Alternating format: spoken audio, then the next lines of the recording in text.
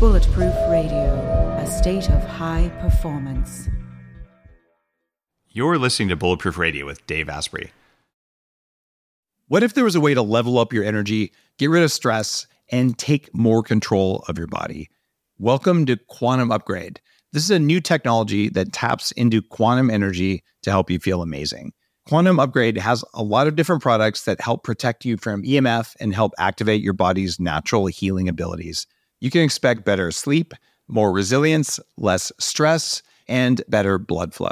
The cool thing about Quantum Upgrade is that the products are backed by a lot of heavy-duty scientific studies, and there's a new measurable upgrade. You can now use Quantum Upgrade to increase your consciousness levels between 1400 and 2200 on the Hawkins map of consciousness. If you don't know what that means, do some research because it's impressive, it's fun to learn about, and it's something that I've come to understand. Ready to try Quantum Upgrade? Visit quantumupgrade.io/Dave for a 7-day free trial. Everyone's talking about red light therapy beds, and for good reason.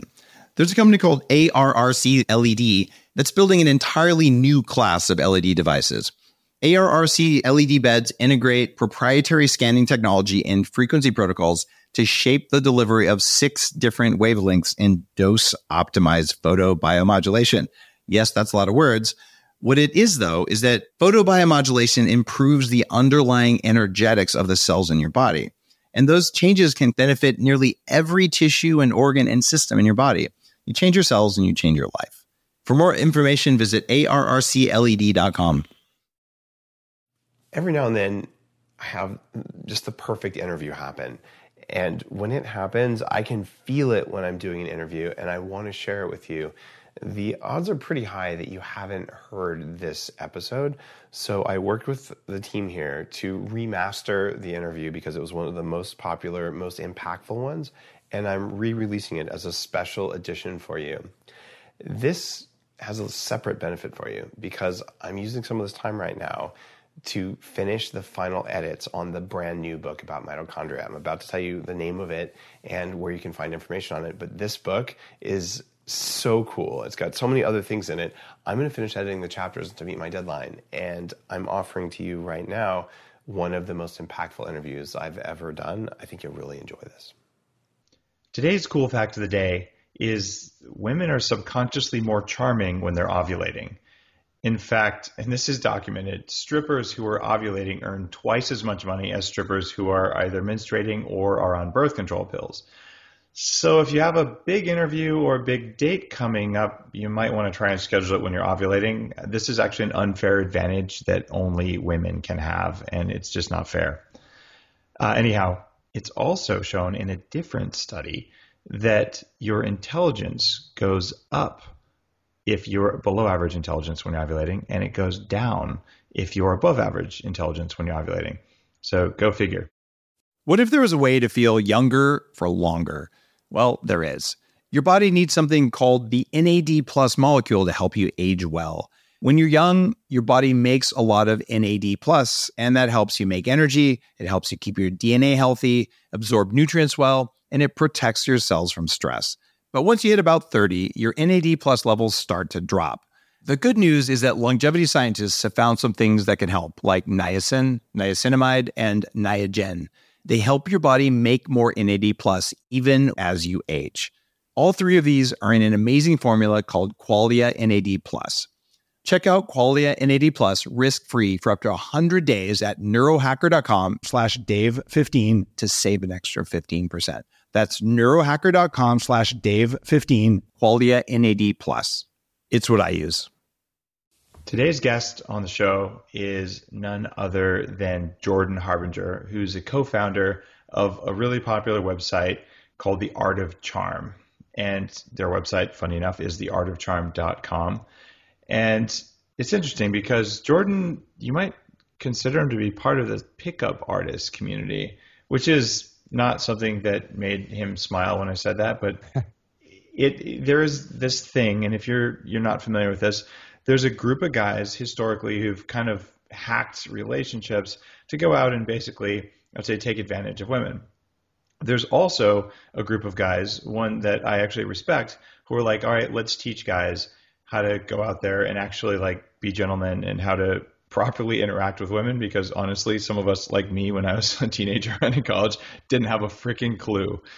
So that's why I'm having Jordan on, because Jordan, you've definitely had some positive impact on multiple people's lives, people I know who are like, I didn't understand what I was doing and I just needed to understand the ropes. So welcome to the show. Thanks. I appreciate it. I scheduled this while I was ovulating, so hopefully my intelligence goes up. Nice. Actually, me too. And you also scheduled this when you're wearing some kind of dorky looking Stevie Wonder glasses. What's up with that? Yeah, it's not just my Ray Charles costume, but I got this idea from you, obviously. And, we're recording late at night. It's 9:30, something like that. I mean, it's actually past that. And I thought, you know what? If you're going to wear your blue blockers, I'm going to wear my blue blockers. The problem is yours look much better than mine. Mine are kind of like the Jackie Onassis version of the blue blockers. And I'm also blocking some blue with this amber colored scotch. Nice. Bulletproof scotch. There you go. It's better than beer. Now, I'm going to show people who are watching on video what it actually looks like when I work in my office. I'm going to turn off the lights that I'm using for the video. And the other one. Bam. It just turned red, and I don't really wear my glasses at night. I just have red lights, which help with collagen synthesis. They make my skin look youthful. But more importantly, you do that, and it tells your body it's nighttime even more so than just not having red light. So this is something Steve Folks and I talked about on the podcast earlier, and it's actually remarkable what it does for you. But if I'm recording, I'm going to turn on the lights so you guys can see me. But that's kind of the story. So now you've seen both of us in our blue blockers. Excellent. And I figure, yeah, I've got to sleep after this, so let's do it. I'm not really hiding much here, so people have seen me in a lot of other videos, and the show is fairly popular in iTunes, so people know a lot of stuff about me, and now they get to see me look like a dork with a shiny forehead and some big goggles. Nice. And you got the nice headphones on. Like this is totally cool. For people driving, you're going, what are these guys talking about? Bottom line is, we're cool. So, right. Even if we do say so ourselves. Yeah.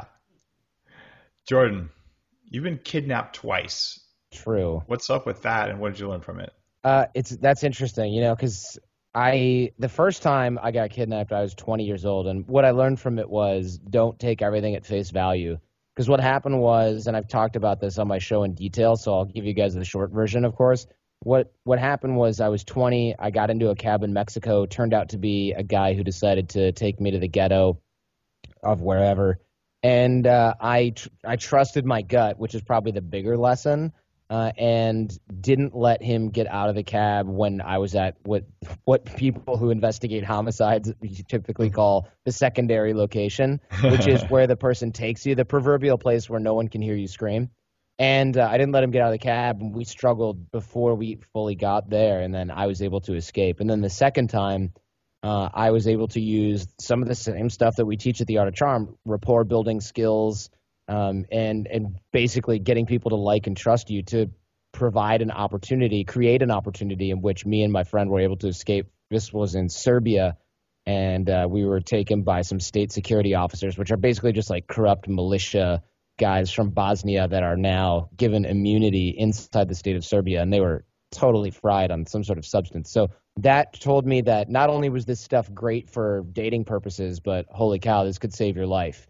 And so before that, the Art of Charm was always much more than just like dating and relationships advice. But given your intro, there are so many guys out there that are like, pick up artists, pick up chicks. What we teach at the Art of Charm applies to men, women, married, single, and our clients are, special forces all the way down to a guy coding JavaScript in a cubicle somewhere, because everybody uses this stuff for different things. And at the core of it is always authenticity, honesty, integrity. And that's really what it's all about. And it sounds funny saying that with sunglasses on, but, when in Rome.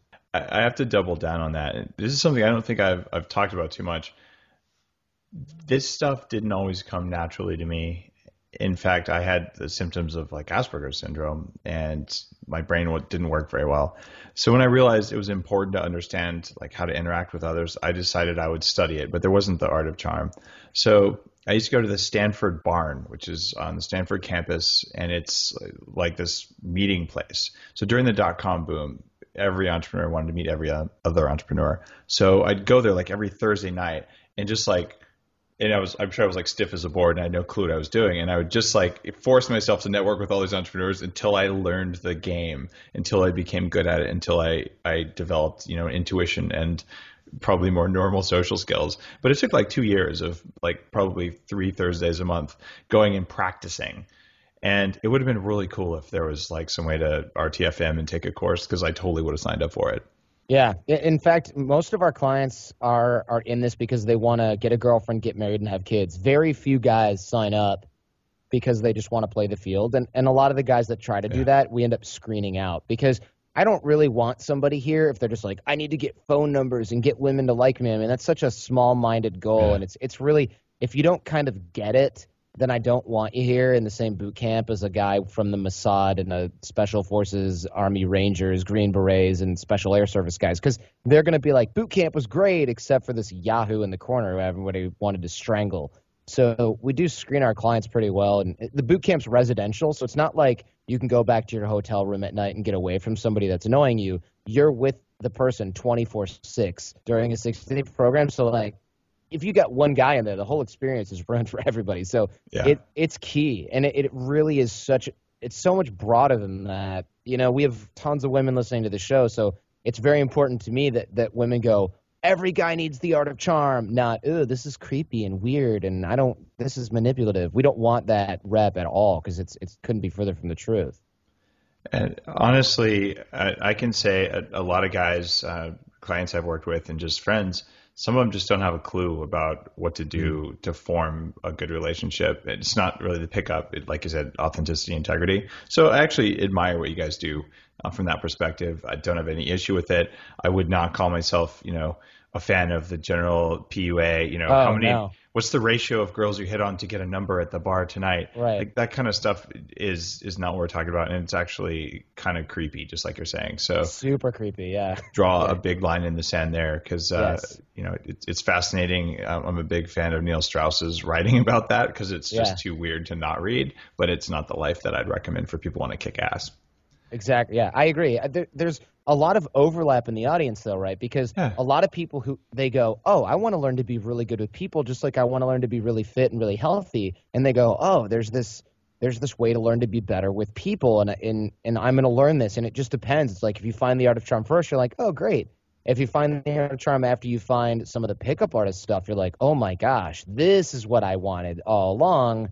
But if you go far down that pickup artist rabbit hole, you come out weirder than you were when you went in by a factor of about 1,000.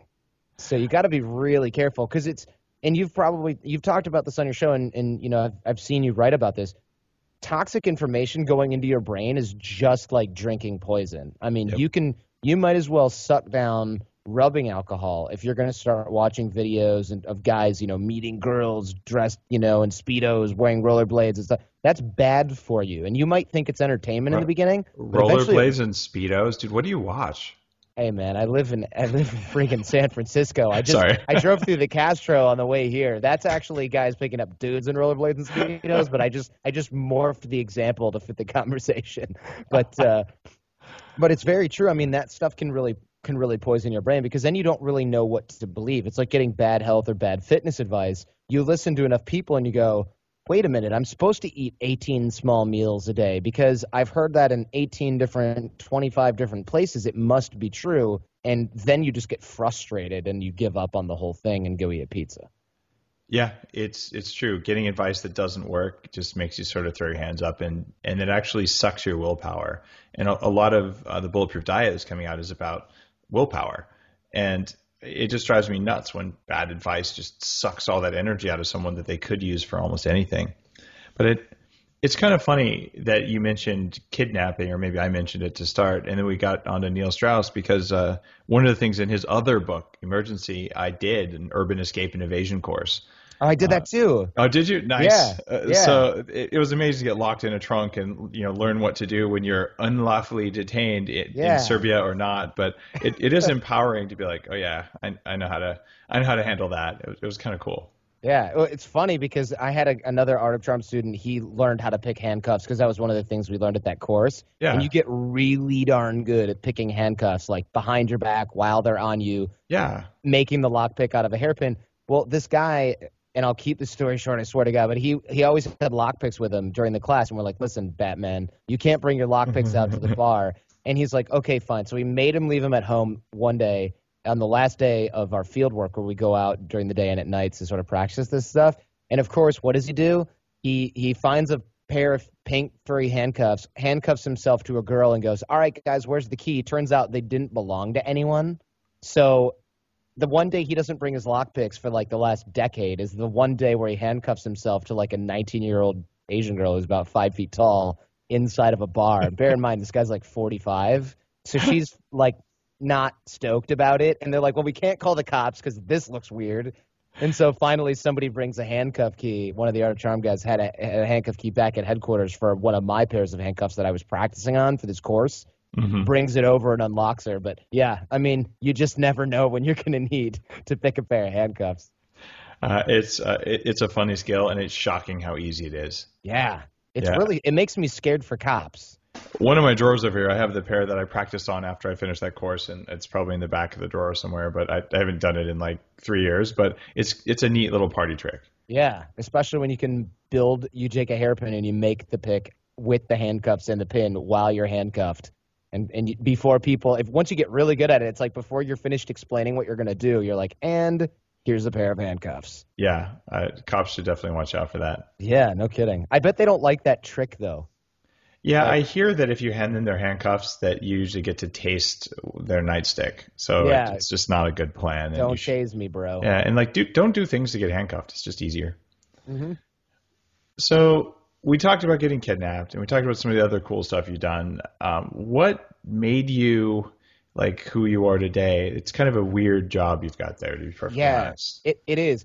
How it started, well, I went to law school, and I had a summer internship at a law firm in New York, and the guy who hired me was never in the office. He was always out and about. I mean, this guy was from Brooklyn, and he had a tan. What's wrong with this picture, right? So he was rumored to make more money than everyone else as well. And one of the things that he caught up with me and was like, or rather I caught up with him and he said, let's go get coffee. And I think HR kind of like made him do it because he was quote unquote my mentor, right? Which on Wall Street is like somebody required to pay attention to you once every 3 months for 5 minutes. So he said, ask me anything. And I'm pretty sure he wanted me to ask him stuff about being a lawyer and real estate finance and blah, blah, blah. But what I asked him instead was, how come everyone says you make more money than everyone else, but you're never in the office? If it's all about billable hours, how do you make money? Because you're never here. Do you just work from home, and why? And he reeled for 1 second and then said, actually, I work from home. Yeah, you see my stuff coming in on the BlackBerry when people still use those. But really what I'm doing is more valuable than what the other technical lawyers are doing, because I noticed the other partners were there at like 1 o'clock in the morning on a Sunday. I'd walk in to get like a Coke, just drunk because we had a pantry. And I'm like, no one's going to be here, right? And sure enough, all the partners are in there cranking away. And I thought, what's going on here? You know, they're closing deals, wrapping things up. Well, I told him that, and he goes, listen, technical skills are great. They're valuable. Those guys' job at the highest level of technical skill, they can bill probably $1,000 an hour, maybe even close to that. Billing, going through documents, doing a deal for an investment banker. But at the end of the day, their billable hours are what make them valuable. For me, I'm bringing in business to the firm. So I get a commission on that, and I can bill my time as a partner, but I can bill the time that I'm selling the deal to the firm itself, not to the client. So the firm literally pays him a bonus plus his normal salary plus his billable hours just for going out and making nice with tons of bankers and people that bring deals. So I thought, wait a minute, this changed the way I look at work, because what this means is you can not only at the bottom level, does it matter who you know, because that's how I got the job there in the first place, but at the highest levels of this business, what you're telling me is technical skill becomes even less valuable as I go up the ladder, and people skills become even more valuable. So I sort of grafted in my head, and I'm like, okay, in the early stages, technical skills don't matter because you're useless. You're an overpaid secretary as a lower associate. Then like 5 years in, it's all about your technical skills. because you're really, really useful as a lawyer, but you're still kind of cheap enough to the firm where they can make a ton of cash on you. And then as you become a partner, your technical skills are at their peak, but you're really kind of flatlined in terms of the money you make unless you're bringing in business to the firm. But most people can't do that because they're weirdos that have spent their entire last decade in an office filing briefs. So the guy who's out golfing, doing jiu-jitsu, going on charity cruises, that's what this guy was literally doing. I remember he had a knee brace once, and I was like, what happened? And he's like, I did jiu-jitsu with a bunch of guys from Morgan Stanley on the weekends and stuff. And I'm thinking, you're going out and living, and then you come back and go, oh, yeah, I need $1 million check for bringing in, Bear Stearns' biggest real estate deal of the decade, to our law firm. And I thought, okay, I'm going to work on my networking skills. I'm going to work on my people skills because I don't want to be competing against all of these guys who don't care about their life and are willing to just throw it all away for billable hours and technical prowess, especially because people skills seem like more fun.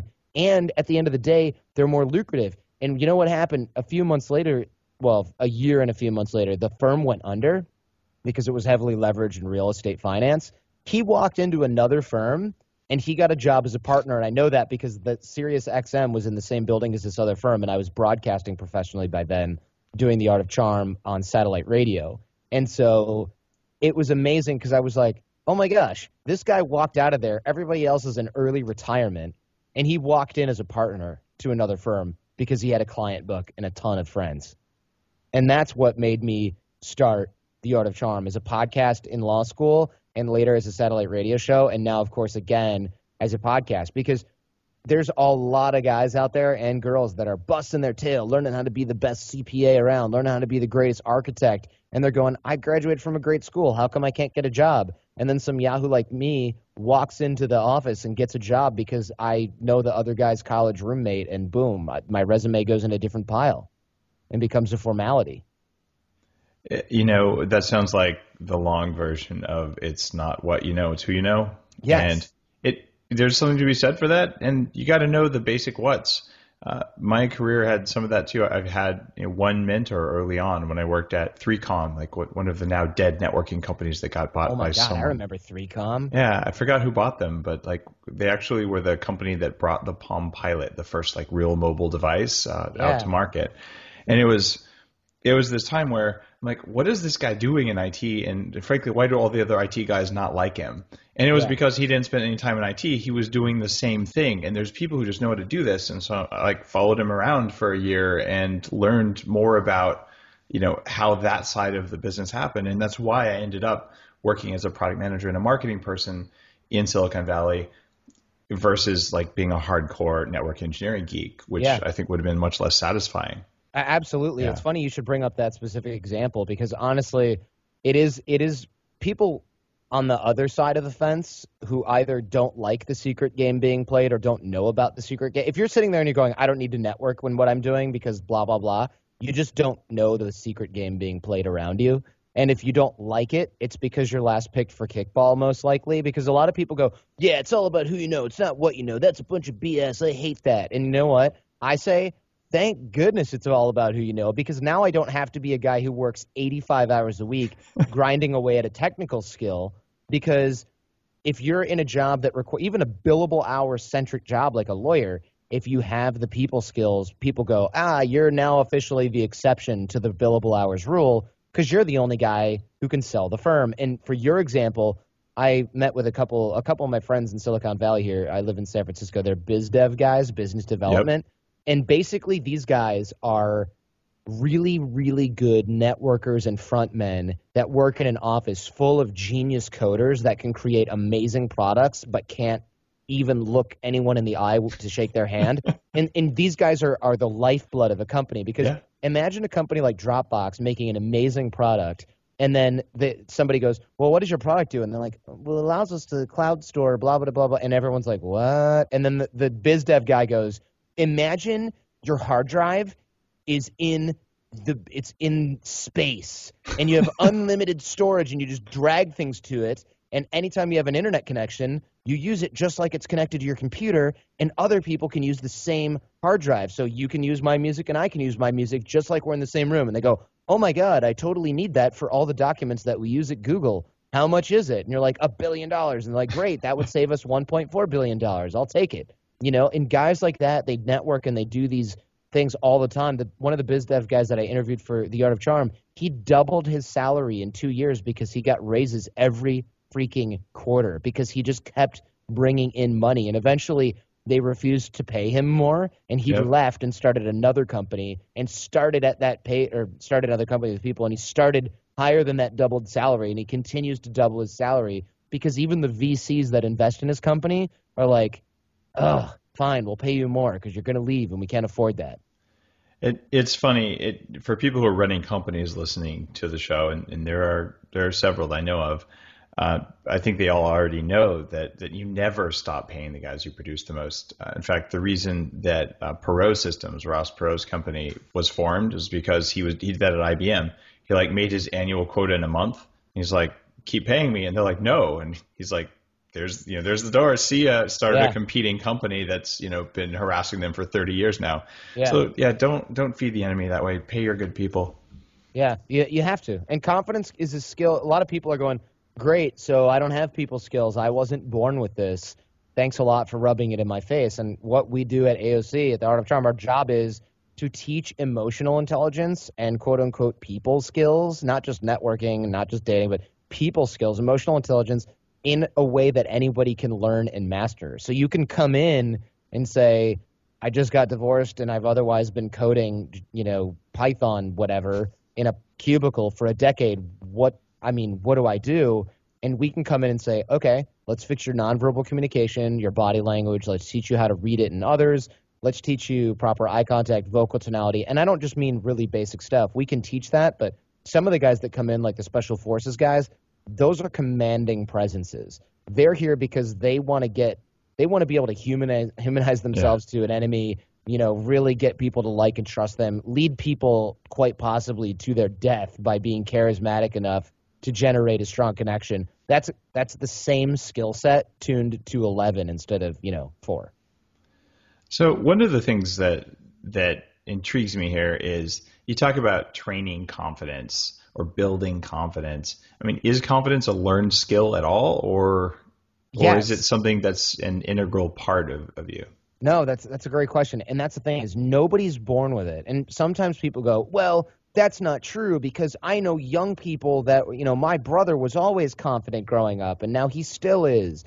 Well, here's the thing. Some people are born into environments or create environments around them at younger ages where confidence makes sense. And so we take our mindsets largely from, of course, ourselves, but also external circumstances. So if you're young and you love reading science fiction and you don't like going outside to play because you're smaller than the other kids, you're going to grow up feeling like, wow, social interaction is kind of painful because you got bullied, you don't like it, being alone makes you feel safe, that type of thing. And then you get out into the working world where it matters who you know, and you're like, I don't want to have to get to know new people all the time. I want to isolate and code by myself and plug in headphones and work in an office with a few people or work from home.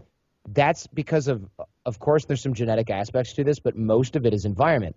Now, on the other hand, you might have had a brother who was half a foot taller than you and weighed 50 pounds more, and he was really good at sports. I mean, just pretty much everything he tried, he nailed it. He wasn't that great in school, but it didn't matter because we don't prize that as kids in America. We prize athletic prowess, and so he became the coolest kid. Everybody wanted to be his friend, and so he started getting used to social interactions, parties, girls, attention from the opposite sex, dealing with authority in the way that only he knew how, which was like, whatever, bro, I'm cool everywhere else. I don't care if the third grade teacher thinks I'm a troublemaker.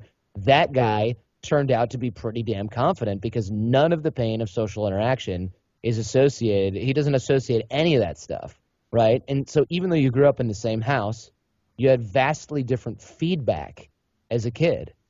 And that's what creates those complexes, because a little emotional wound or a little emotional seed as a young person grows into an entirely complex, different set of beliefs as an adult and as a young person for that matter as well. And one of the things that we will teach at the Art of Charm is your beliefs influence your actions, which influence your results. So you can't just, it's like the pickup guys, you can't just pretend to be this cool guy and then suddenly everybody likes you and treats you differently because you don't believe it. You'll self-sabotage. It won't work.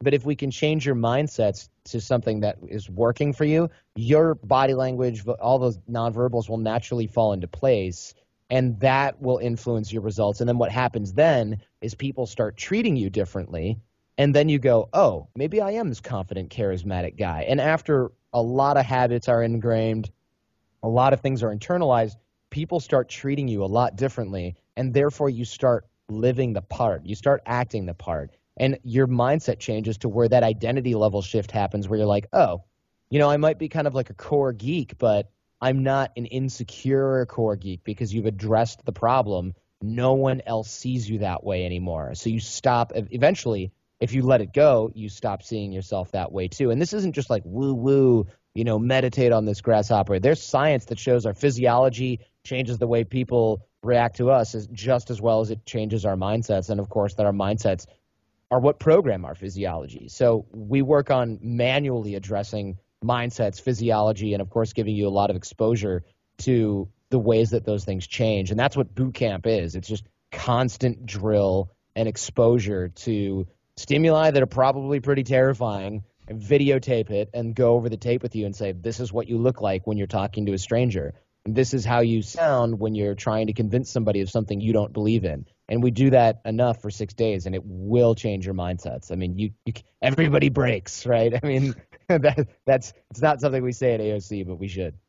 The power of feedback, whether it's from a tech gadget or whether it's just from a system like that, it's amazing.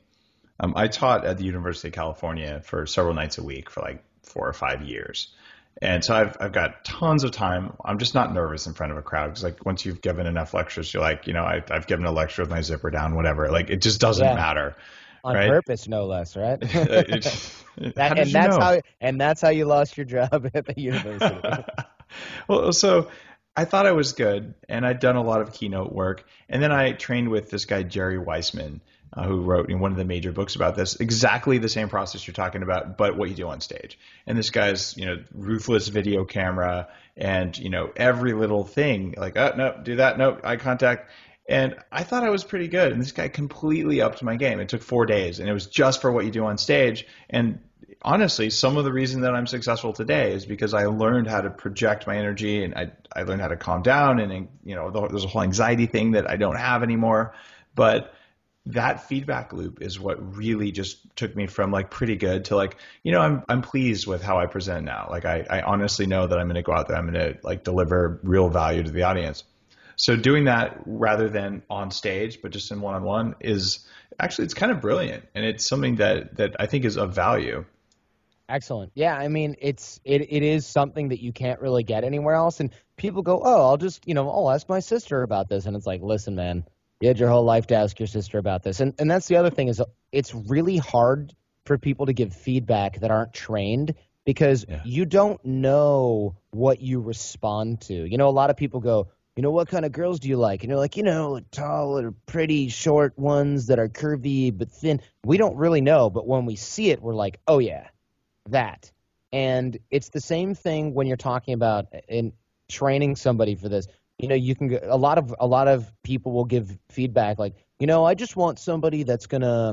Well, I'll give a dating example for that matter. I asked my mom when I was younger how to meet girls, and she was like, just be really nice and compliment her clothes and tell her she looks pretty and stuff like that. And you can imagine how well that worked with girls that didn't like me already. I mean, that was an epic fail and really embarrassing. She didn't tell me because she wanted to point and laugh. This is my own mom. She told me that because if she already liked me, which she was teaching me how to be a good boyfriend or a good husband. She wasn't teaching me how to attract somebody. These mechanisms are just starting to be uncovered even by modern science, how these things work. I mean, there's all these scientific studies that come out, and our AOC alumni send them to us all the time. And the running joke is, and science gets 1% closer to knowing what we knew at boot camp 2 years ago or whatever, because it's like, oh, when somebody walks this way and they look confident, they're more attractive and people follow them as a leader, and this leadership trait is attractive in the opposite sex and blah, blah, blah. And it's like, well, yeah, people who study AOC principles, concepts, read body language, know stuff about that's kind of a given. And when we see it for ourselves, it's like, oh yeah, duh. But if you try to mimic it and you don't have the mindset right, people go, oh, that guy's a try-hard. And it's like, well, what's the difference between the try-hard and the naturally confident guy? They might look 99% the same. There's some nuance there that's not matching, and that's what we train you to develop, because I can't train you to fake it. I can train you to develop it in yourself, but I can't just give it to you. If I could, you and I would be having this conversation on my jet. Nice. It's the whole authenticity and integrity thing, and I believe you can pick that up in other people. You have to be very, very skilled as a con artist to get around that. And basically, you need to be a little bit of a sociopath. Yeah. If you're a sociopath, that's one of the things we screen for at AOC, because if you're a sociopath, you'll pick stuff up on like the first and second day, and then we go, oh, wow, that's not good, because if you're picking up stuff that quickly, chances are you shouldn't be there in the first place, because if you can perfectly mimic and fake everything, there's like a 99% chance you're not going to use it. You're going to be up to no good, because that's what sociopaths do. I interviewed one on my show. He was a narcissistic psychopath, and it was funny because he said things like, oh, I'm glad to be on your show, and then I'd make a joke and it's like, oh, that's funny. And at the end of the show on the recording, I was like, so those things that you were saying, what were you were saying that because you knew that's what I wanted to hear? He goes, listen, I'm not going to lie to you. I told you I wouldn't lie to you. Yes, I know that you want me to laugh at things, and I will laugh exactly when I'm supposed to laugh, and I will tell you exactly what you want to hear, because the result I want is I want you to share this show because you think it's good, and I want you to I want you to increase my image because it feeds my ego, and that's the only thing that I care about. And I was like, damn, I need a shower. That's creepy. That's scary. It's so scary. And he was very open. So props to him. He's literally a narcissistic psychopath that is just like, I mean, he just tells people exactly what they want. And the thing is, you look at it and you go, man, he gets great results with this. It's just like, but you can't do it, because as soon as you or I try to tell somebody something we know is just patently BS just to get a certain type of result, and we know it's going to hurt their feelings, this thing in the back of our mind kicks up and screws it all up for us, because we don't really want to do this because it makes us feel like crap. But for him, he just goes, suckers, I'm getting exactly what I want. These people are so easy. He told us on the show, he's like, humans are toys. So we have to really make sure that this is based in authenticity and integrity, because if not, you just run such a risk of doing things that are unhealthy for yourself. Because getting what you want is not always really good for you. And that sounds like a cliche, but sometimes we need to work on ourselves and not work on actually getting what we want. And that's sort of the premise of the whole show, right?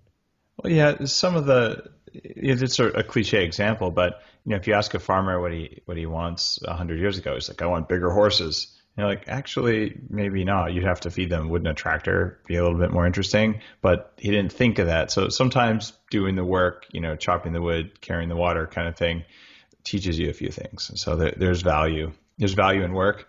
Yeah. And there's also value in chainsaws. So you got to find the balance. Yeah. So I'm still a little skeptical that you can really train confidence other than through like a feedback method like that. Like, are there exercises you can share on the show for people to, I don't know, have better nonverbal communication, more confidence? Sure. Like throw out some knowledge here. People want to hear it. Yeah, it absolutely, by the way, it is absolutely a feedback system. All we can do are give you the tools, run you through countless drills so that some of this stuff starts to get internalized, start to build habits with you so that when you leave, you continue to work on it. And we give a lot of support coaching after the fact as well, because no, you won't come into a week-long program and come out being like, da-da, I'm totally a new man. You'll feel great and you'll continue to move forward, but you can't learn confidence because of the process of it's really a process of unlearning a lot of crap that you've picked up over the last 35 years or however old you are when you come in.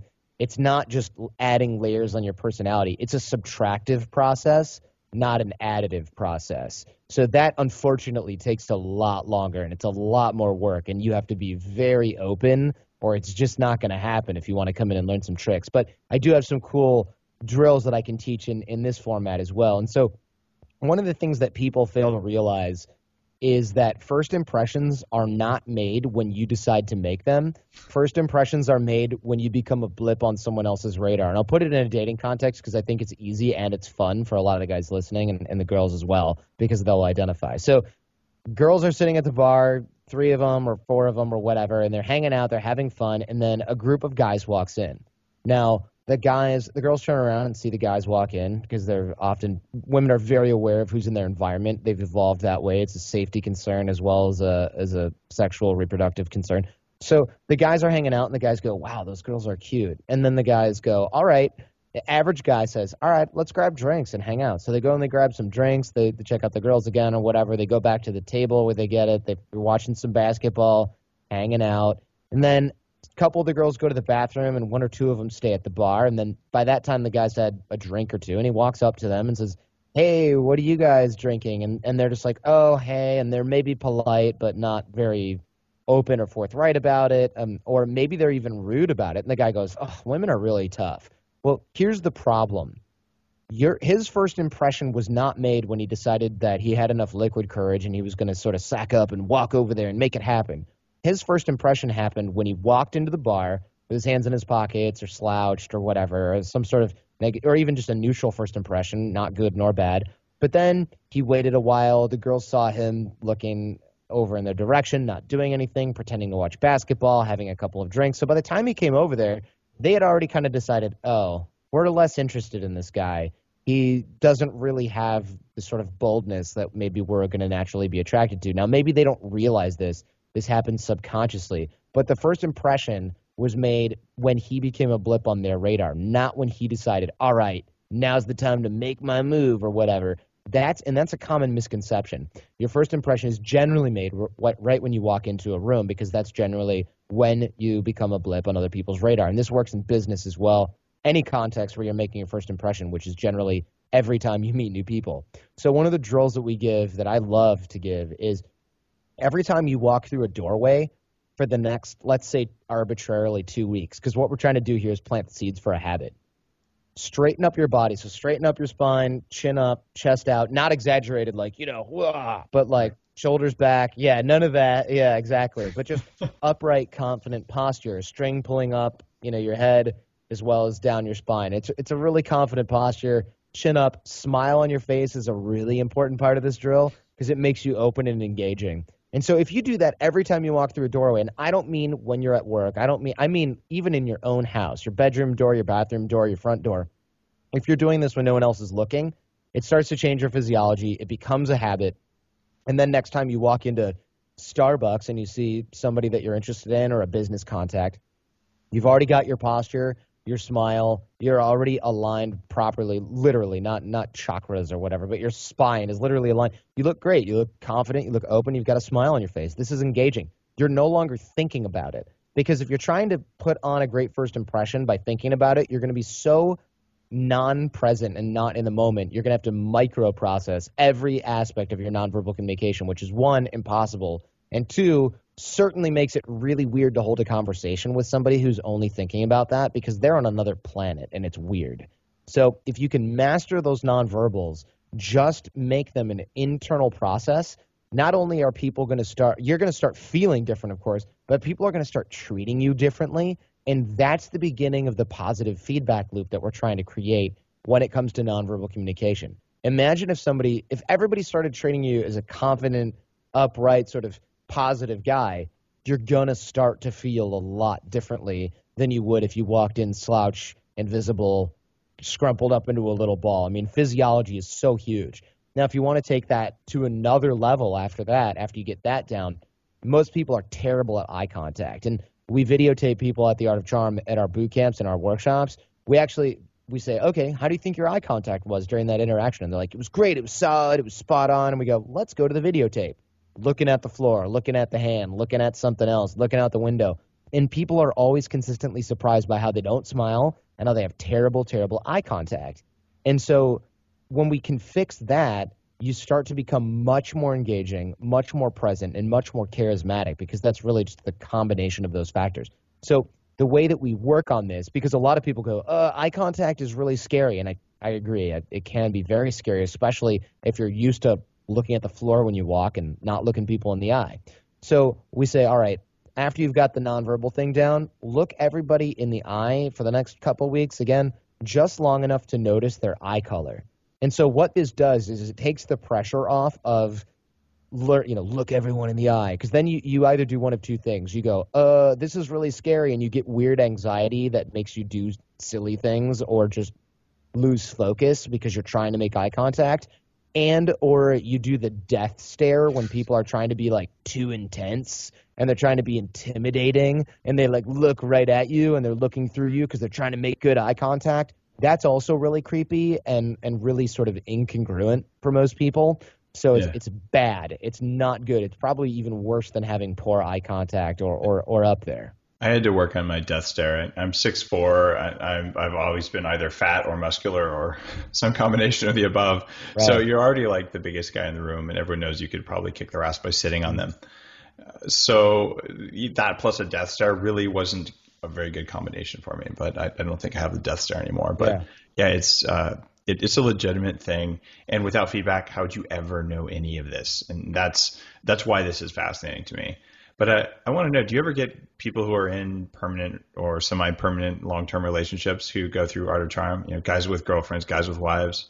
Yeah, all the time. Actually, around 30+% of our clients either are in long-term committed relationships and or married.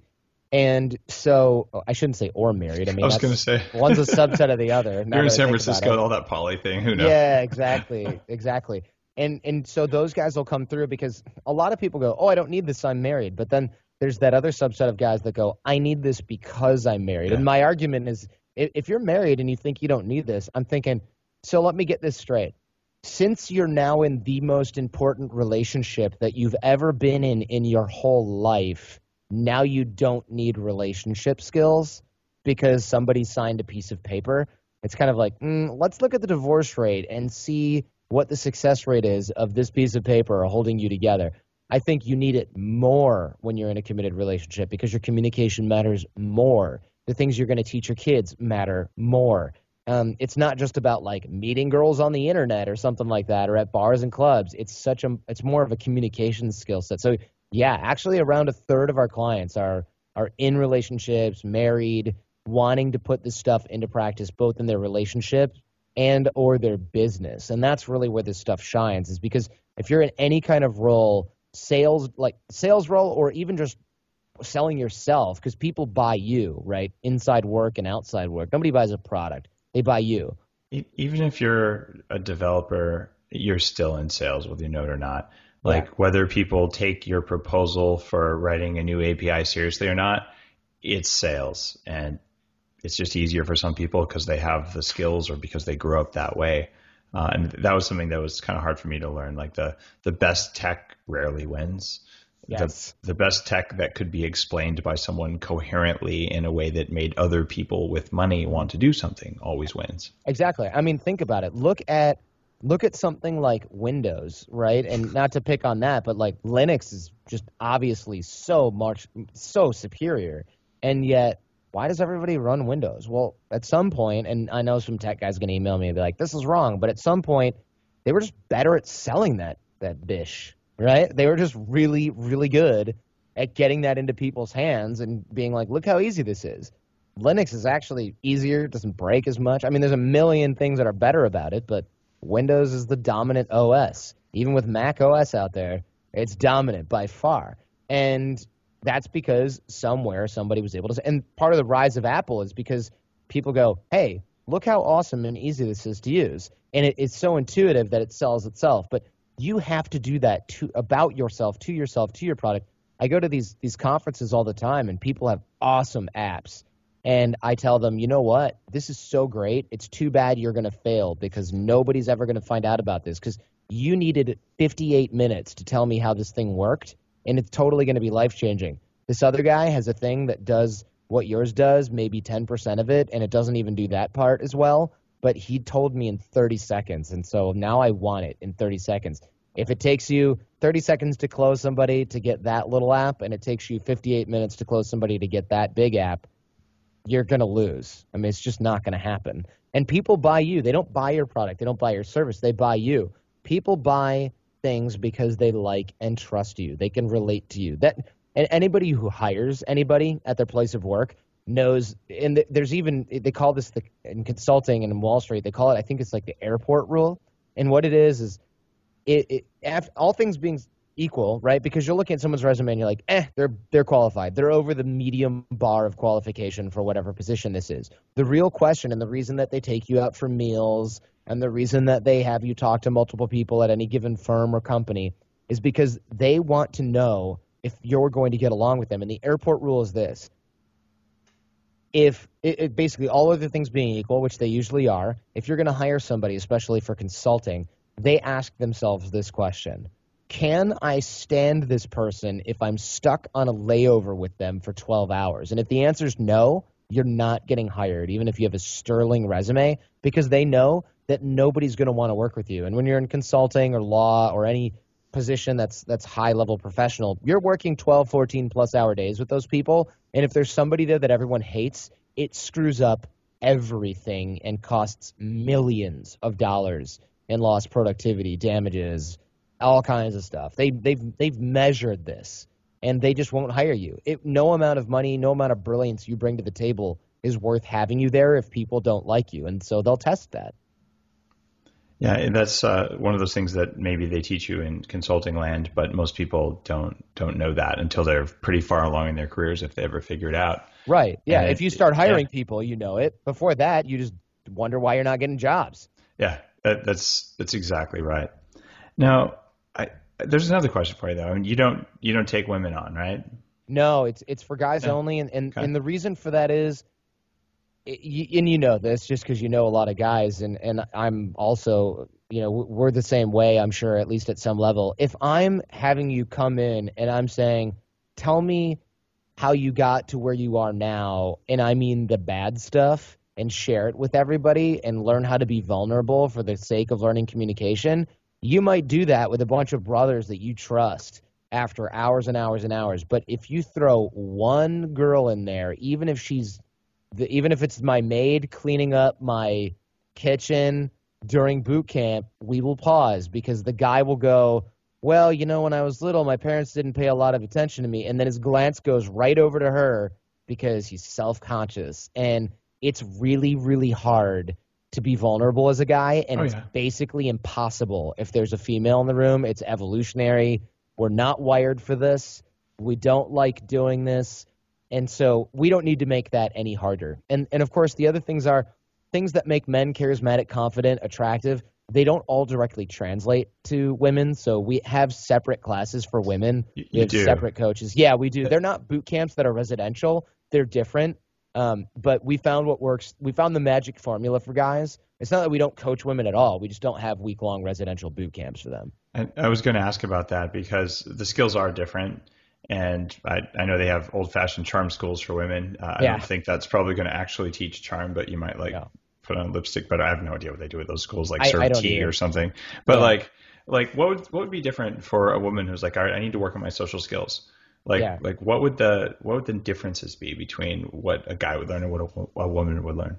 A lot of it overlaps, and of course the confidence and things like that. But it depends on what the social skills are going to be used for. So for dating, unfortunately, the skills for women are completely different than they are for men. In a business environment, they're largely the same. And unfortunately, that's a sort of byproduct of women needing to take on sort of a larger, more masculine role in a corporate workplace. But unfortunately, that's where women have all these issues, because it conflicts a lot with the identity that they might have at home. And those things can start to interfere. It's really hard for board of directors mom to come home and be nurturing wife or nurturing mother sometimes. It's a balance, and people who are listening who are doing that successfully know just how hard that is. As guys, we don't really think about it because we can be tough guy at work, and then we come home and we're a softie with our kids, but we're basically the same guy with the volume turned down a lot of the time. And so the skills for women really, really depend. For women, they're much more adaptive, right? It's much more, all right, what do I need to give this person in this situation? Who do I need to be right now? And it's more about choosing your role in a given situation for women than for men. For men, we kind of know, okay, I need to be nice to this person because they're a kid and they're going to cry, or this employee only responds to this. But for women, they have to know, all right, I'm in the workplace. Does this person need a foot in their butt, or do they need a little bit of hand-holding and nurturing? Because women are really uniquely suited to be more adaptable than men are in these roles. You know, if you're a mid-level or high-level manager as a female, you might go to your younger employees and really show them, hey, listen, I care about your development in your career. I'm here to nurture you and also here to crack the whip when necessary.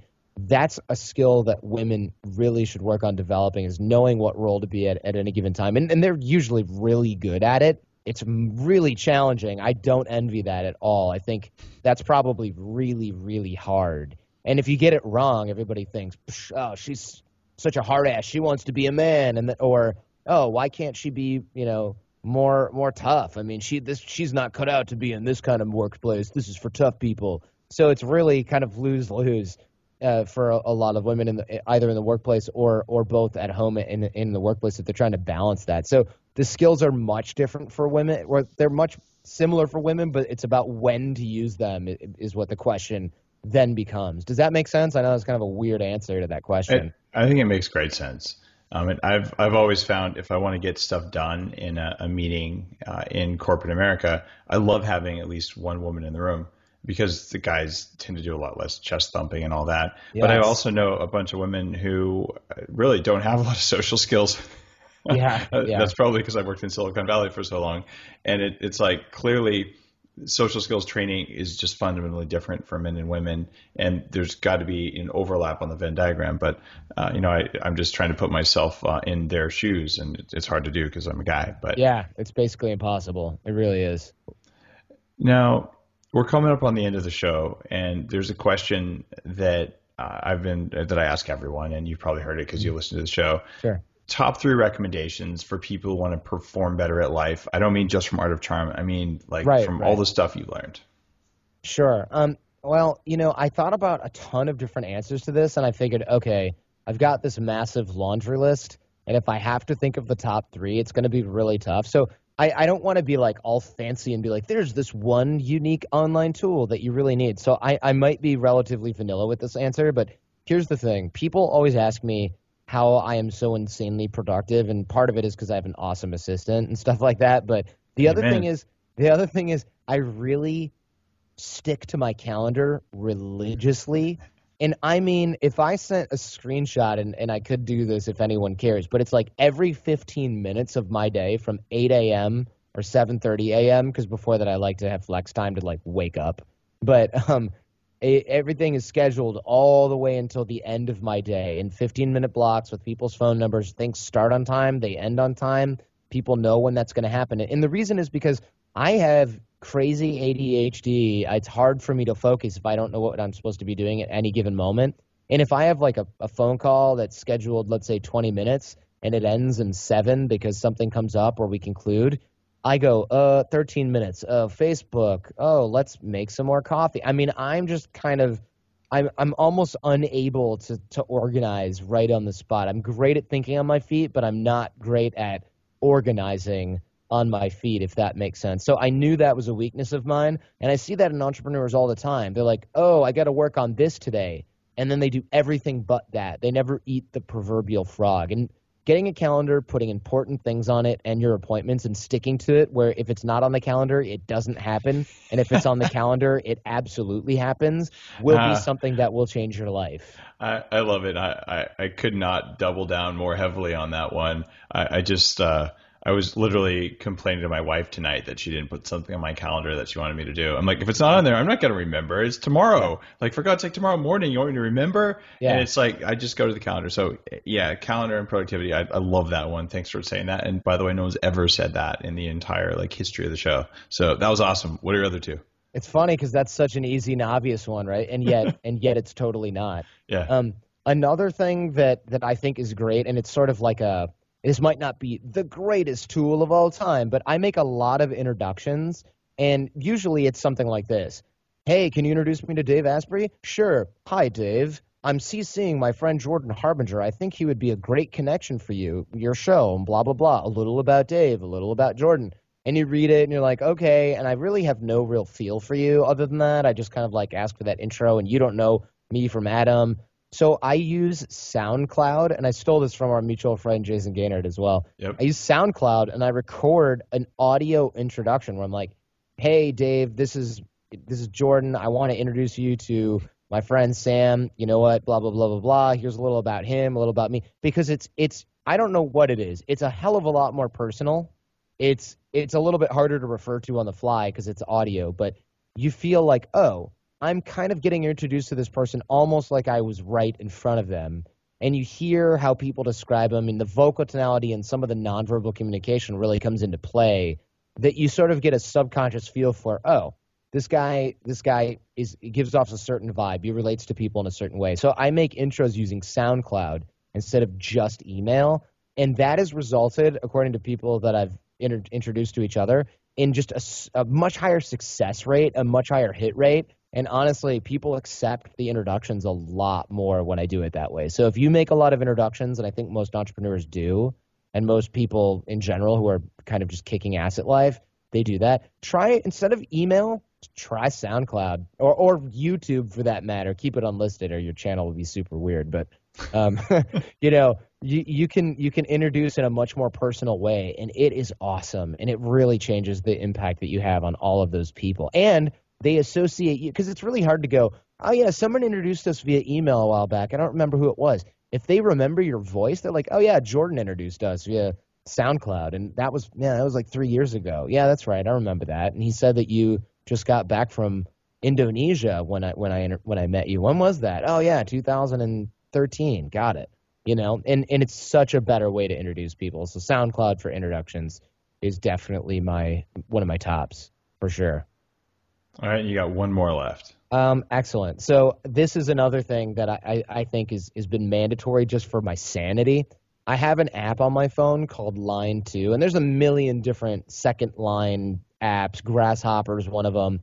This is a phone number I can give to anybody. So, I know you probably don't just go, hey, everybody, call me on my cell phone, because that would be just time management suicide.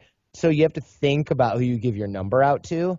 And with this app, I've got Line 2, you don't ever have to think about it. You go, yeah, here's the number, and you can call anytime. And even if they're in Australia, if they call you at 4 o'clock in the morning, it doesn't matter because it's off at night. It's got hours. It can set hours. You can give it to somebody that you meet once for 5 minutes, and if they turn out to be a weird stalker person, well, they don't have your cell phone number. They have a Line 2 number that you can turn them off and block. And you can block in your regular iOS too, but you don't want them calling you from different numbers and blah, blah, blah. It's very different. You can text with it.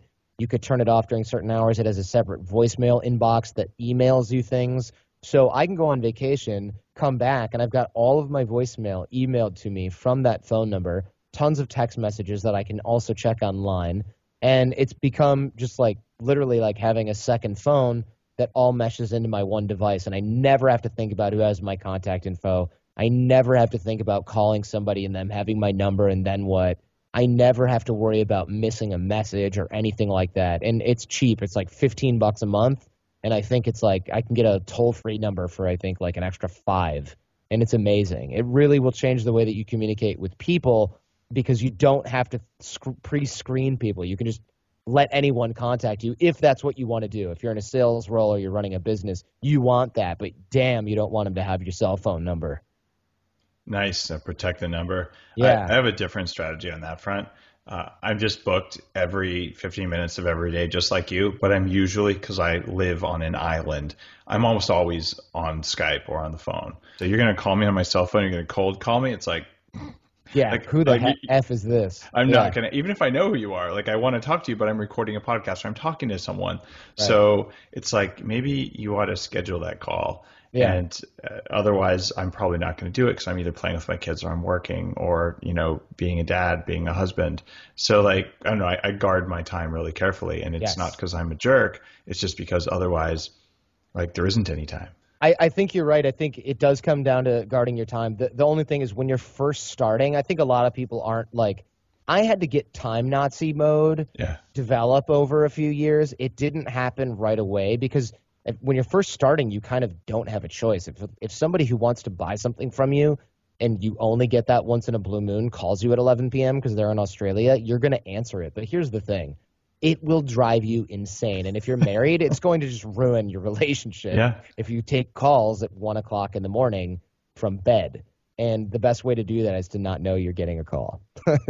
Yeah, I put the airplane mode on at night. Yeah. And if someone wants to call me, actually, there isn't a way to reach me at night. Like, I'm sorry, I'm asleep. I'll wake up and, maybe I'll miss an important call. So be it. I got my sleep. It was worth it. Right. And you and I can afford to do that, I think. But I think in the beginning, when you have to be uber hustle mode, like things will blow up without you and burn down and your business is gone. That's not going to happen to you. It's not going to happen to me. But if you're bootstrapping and something crashes and they can't reach you and you've got a demo in the morning, well, dang it, you need your phone on. But you need to have like circles of trust and stuff like that. And this app kind of helps you make that happen. Awesome. Well, Jordan, thanks for being on the show. It's been fascinating to talk about that other side of high performance, like high performance relationships and just kind of owning your own behavior, even when you're not aware of it.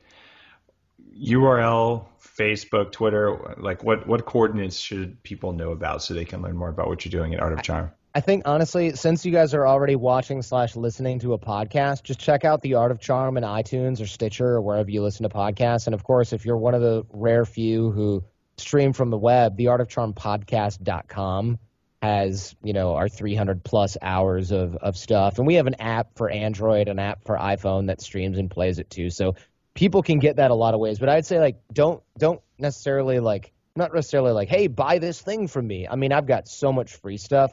Consume the heck out of the free stuff, and then if it starts changing your life, which it's designed to do, then call me and we'll think about next steps. But rather than hawk something, go enjoy the free stuff. You're already listening to podcasts. After you get done listening to Bulletproof Radio, go check out the Art of Charm. That's pretty much it. Good deal. Thanks, man. Have a good night. You can take your shades off once we turn down the lights. Yeah, I got to do that.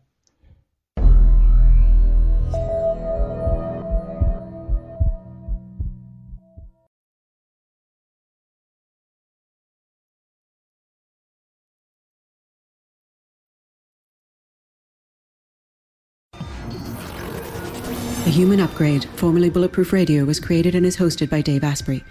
The information contained in this podcast is provided for informational purposes only and is not intended for the purposes of diagnosing, treating, curing, or preventing any disease. Before using any products referenced on the podcast, consult with your healthcare provider, carefully read all labels, and heed all directions and cautions that accompany the products. Information found or received through the podcast should not be used in place of a consultation or advice from a healthcare provider.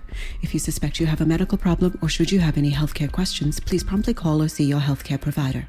This podcast, including Dave Asprey and the producers, disclaim responsibility for any possible adverse effects from the use of information contained herein. Opinions of guests are their own, and this podcast does not endorse or accept responsibility for statements made by guests. This podcast does not make any representations or warranties about guest qualifications or credibility. This podcast may contain paid endorsements and advertisements for products or services. Individuals on this podcast may have a direct or indirect financial interest in products or services referred to herein.